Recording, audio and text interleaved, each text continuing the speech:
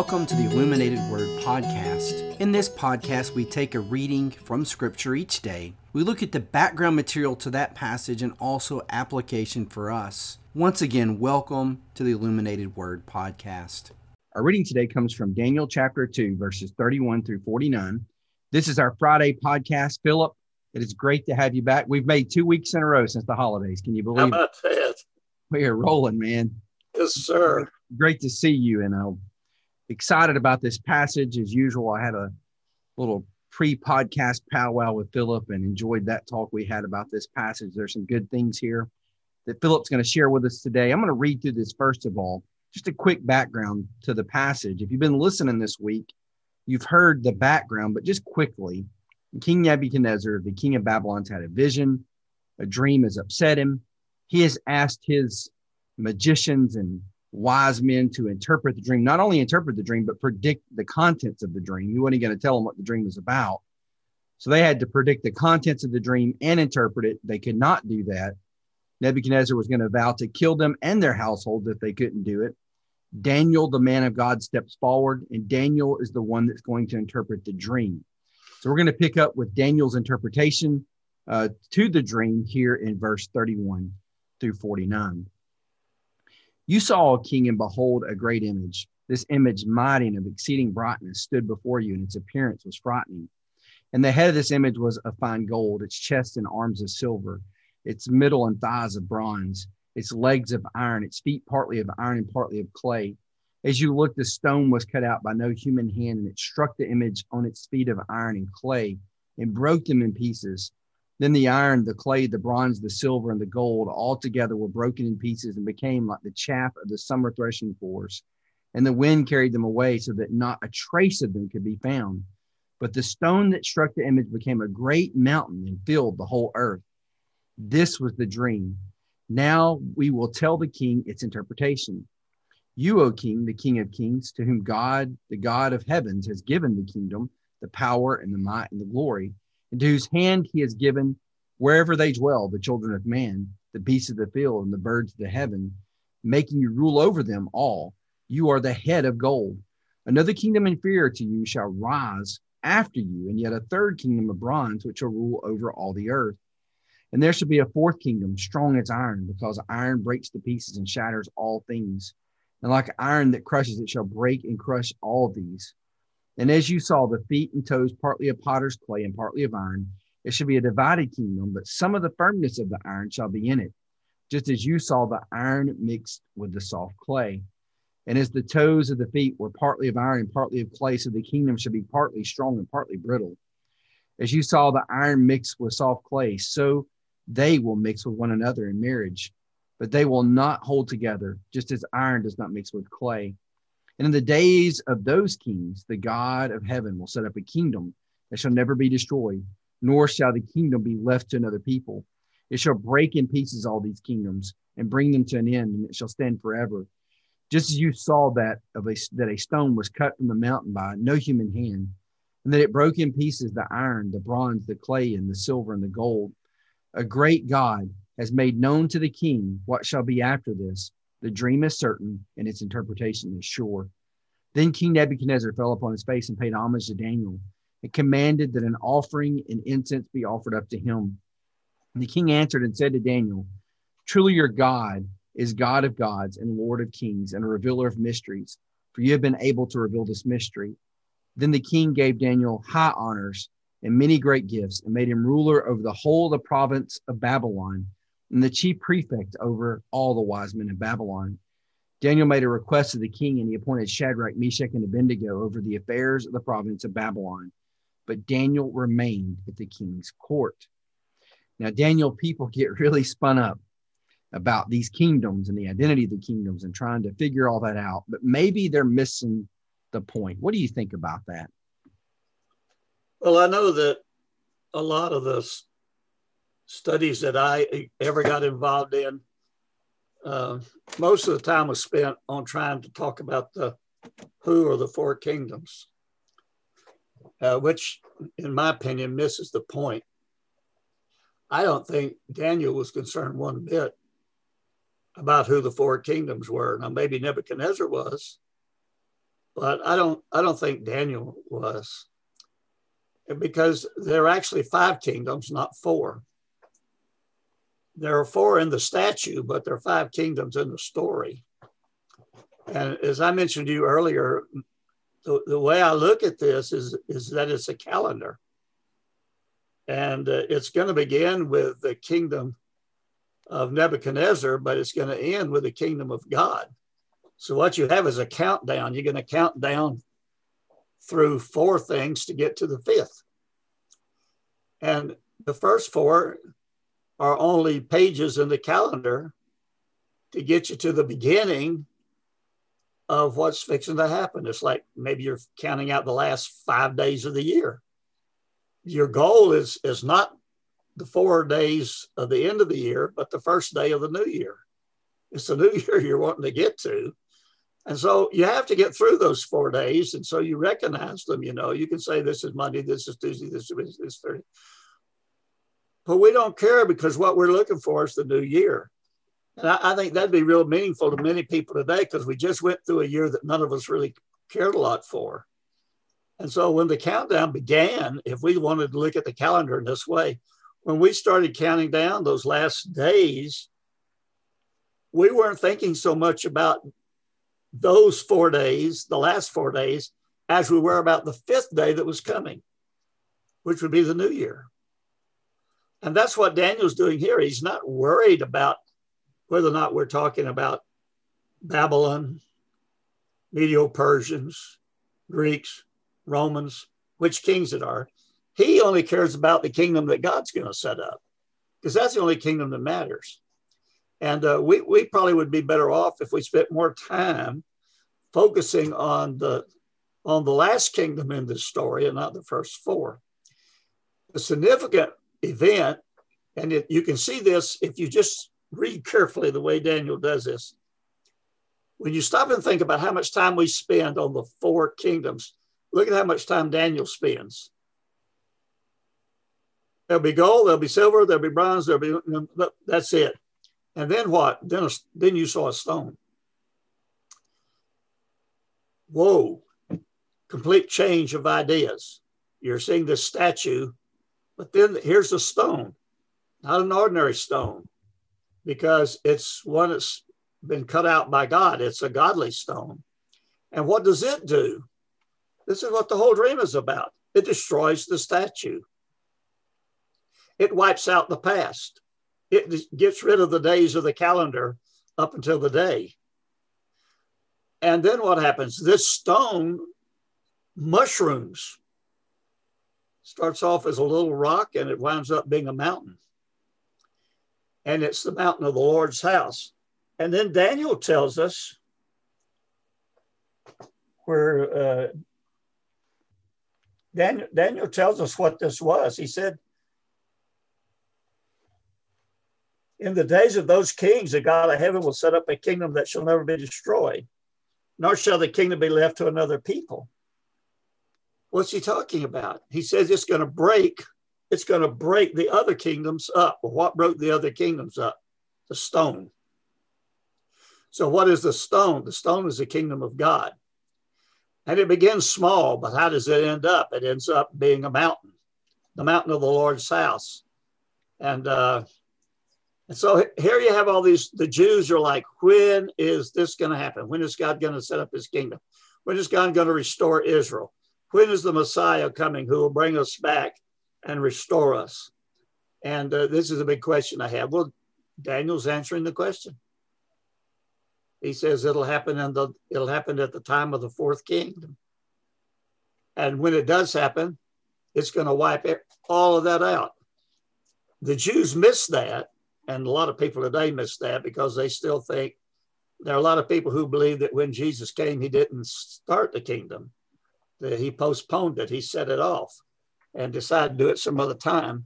And in that case, God's not very good at making calendars, but I disagree. I believe that God is good at making calendars. He told King Nebuchadnezzar, this will happen, this happen, this happen, this happen, and then I'm going to set up my kingdom. And it's going to destroy all the other kingdoms. It's going to be the only kingdom that really makes any difference one way or another. And so here is a Gentile receiving the answer to the Jews' question. When's the kingdom coming?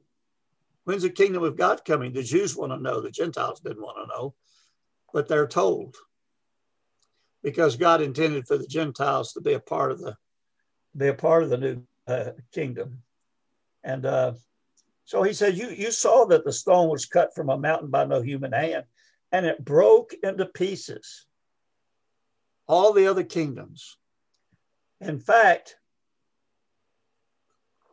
they were so ground into pieces that they became like dust, like the chaff in a wheat harvest, and they just disappeared.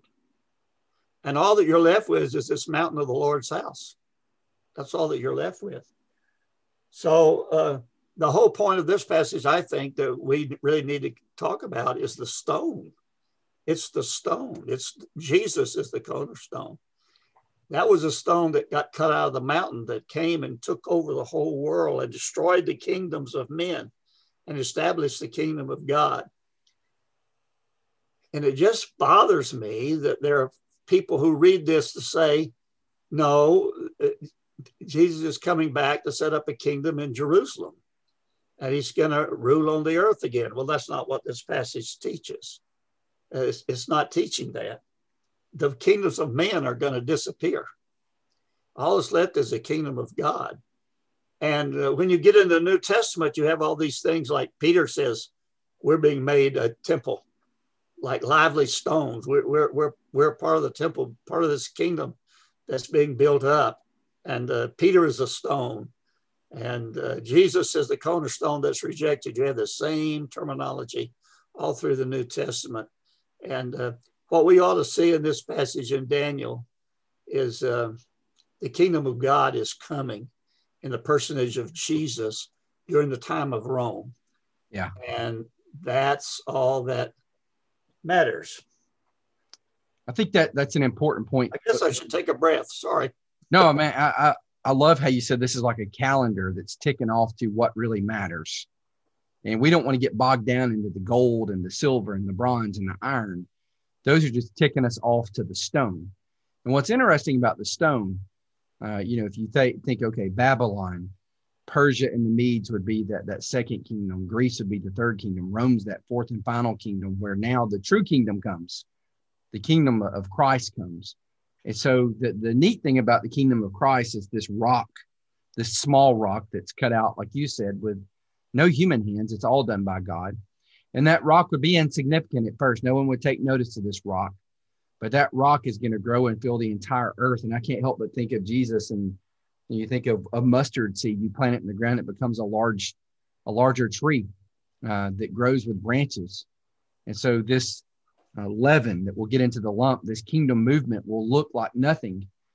So I can't help but think, in these little outposts of the Roman Empire and these little cities, well, not really little cities, but these little churches will get planted, and eventually the gospel will go into a lot of the known world at that time. So you're going to have this outworking of God's, the spiritual kingdom of Christ.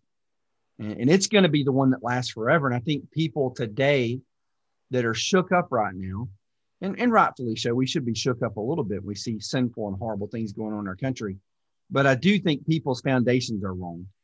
If you put your foundation and your roots in the kingdoms of this world, they're going to come tumbling down like that statue. They've got the brittle feet of clay. But we belong to an unshakable, everlasting kingdom. And that's where we've got to put our faith and trust. And I think if people miss that, they're going to miss the message of Daniel too. Daniel's making the point that there is this everlasting kingdom, this spiritual kingdom that Jesus talks about to Pilate that's not of this world. And that's really what's most important. And so I think I love how you said there's 5 kingdoms, because so many people mess up and go, there's 4 kingdoms. And no, there's 5.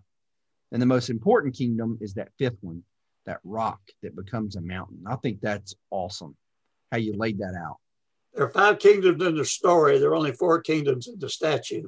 Right. But the statue's not the whole story. Exactly. Yes. The whole story involves a stone.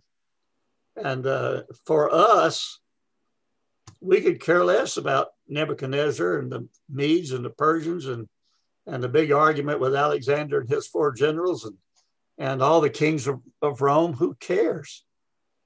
Because they're all gone. But the kingdom of the stone is still here. So what you're saying, Philip, I shouldn't be as concerned about news from Wall Street or Washington or places like that. I should be more concerned about the news coming from the kingdom of Christ, that it's unshakable. And we have a king that's the greatest kingdom, the greatest king we could possibly have, that we can put our faith and trust in his rule and not the kingdoms of this world that are going to let us down. Well, you know, that's one of those sort of difficult questions for me. I think, yes, we have an obligation and responsibility to our fellow man and to our nation. No, it's not the most important thing. Right. And if I put all my weight on that stick, it's going to fall. Right. There's no guarantee that the United States is going to last 300 years. That's a long time for any kingdom in history. 300 years that's a long time. And I'm not saying that the United States is going away, but if it does, it won't change eternity. No. And, you know, if I wind up being under some other power on this earth, that won't change anything either. Right. Because like Abraham, my home can't be here. It's exactly the place Daniel found. While I love my country, I love the city of God more. Right. And I want my citizenship to be there more than I want it to be here. Do I care about what's happening? Yes, I do. Yeah. Very much. It's hard not to. But it isn't the total. It isn't the sum total. So you could worry about the 4 kingdoms, and you can talk about you can spend days talking about all the different parts of these 4 kingdoms. But in the end, they're not the main thing. Yeah. You're missing the point of the story if you make that the main thing. Absolutely. You spend all your time on those 4 kingdoms and miss the stone, you miss the story. And that's true. If you spend all your time worried about America or the United States or England or wherever, and you miss out on the kingdom of God, it'll still be here when America's gone. Amen. It was here before and America China existed. And Russia and all the rest of them. Yeah. Yeah. And I think I think what you said and is really important. And maybe I can phrase this properly. The more we grasp the kingdom of God and the more we're rooted in that, the better citizens we're going to be as Americans. But if we see ourselves primarily as American citizens and not members of God's kingdom, that's when we have trouble. That's when you're going to have a little bit of a rub. And these things that happen that perplex us a little bit are going to rob you of your joy, and they're going to really crush your spirit in a lot of ways. But I agree with you. We should be concerned about our countrymen. And the Apostle Paul was concerned for his countrymen, the Jews. He even brought that out, that he cared greatly for his countrymen. And he's a guy that totally understood the kingdom. But I think today was very timely and very powerful what you're saying. And if you're listening today, Philip did a really good job of taking a very difficult passage and getting to the root of what it's all about. Because you might have heard this passage a million times. I don't know your background. But many times how I've heard this is we have got so spun up in those kingdoms of the statue, and we miss the main idea. That's the stone that's going to grow into the mountain. That's the kingdom of Christ that we belong to. That's the unshakable kingdom. And that's what we need to focus on. And that's, I think, what I think we can say we know that's what Daniel's trying to get us to look at and understand. Just like this pagan king is getting taught this truth, we need to hear this truth too. And Philip, I want to thank you for this today. This was excellent. Excellent insight on a very difficult passage. Well, I enjoyed talking about it, and I enjoyed talking about what I think is the real message and not get all tangled up in which kingdom is which and all of that. The kingdom of God is here, and it needs our allegiance to it, and it's all that really, really matters. Amen. Amen. Well, Philip, I appreciate you, brother. And I hope you enjoy the rest of your weekend. Oh, I think I will. I'm going to try. I'm 40% safe from COVID now. Yeah, Philip's partly vaccinated and not glowing in the dark. So that's good news. Not yet, but I hadn't turned out the lights. So. He's doing well. I think I'll keep the lights on. If you got that vaccine. Looking forward to the day that everybody gets the vaccine and we feel better, but or we're not as having to be as concerned about this scourge that's going on right now. But Philip, thank you, sir. You have a great weekend. I will see you back, good Lord willing, next Friday. Okay. All right, friend. Thank you, listeners, for tuning in.